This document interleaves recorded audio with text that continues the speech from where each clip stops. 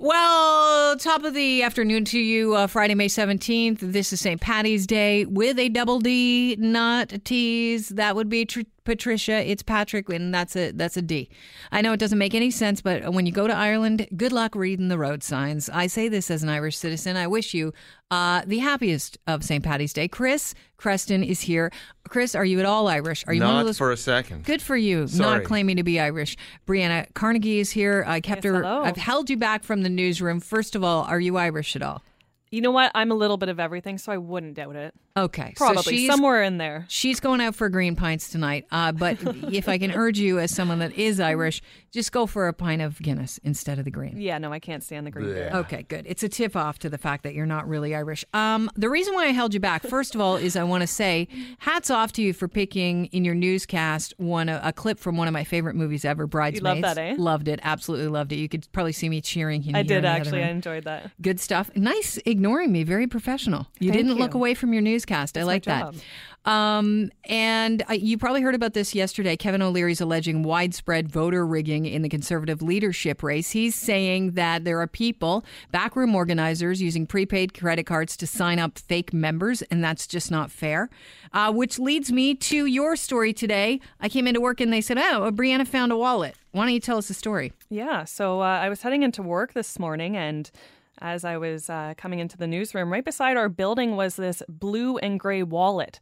So I picked it up. I thought, oh my gosh, somebody's going to have this awful day ahead of them. They're going to be searching for their wallet, can't find it, and here I am with it. So come into the newsroom, and I was about to go to security when I thought I better just double check the ID. Maybe there's some sort of number or somebody I can phone. Or... Rifle through it for cash. Yeah, sure. Oh, It's yeah. St. Paddy's Day. You got a little reward Not money. for that, I promise. Yeah. And instead of finding an ID, I actually found a card for Kevin O'Leary, an ad campaign card, and was a little taken aback, I have to say. I was pretty upset with that. I thought here I was doing this good deed and being Yeah. a good person, and instead I was targeted by this ad campaign. You're being duped. So I've got the wallet in my hand. I have to, first of all, call you on the fact that either you're colorblind or I'm colorblind.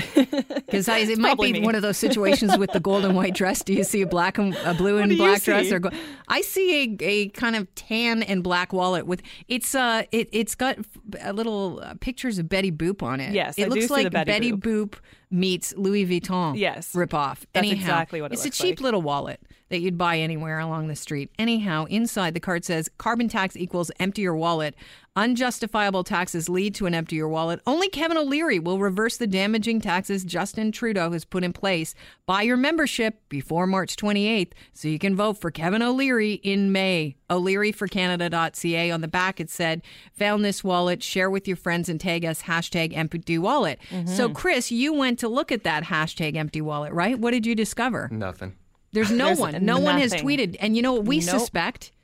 Kevin O'Leary is either brilliant or an evil genius, which would assume Could that be one he's of those brilliant in two. both ways.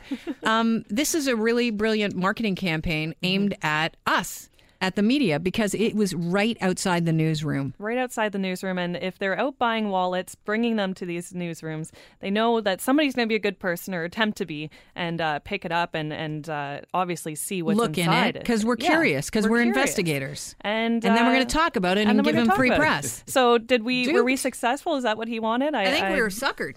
I think so.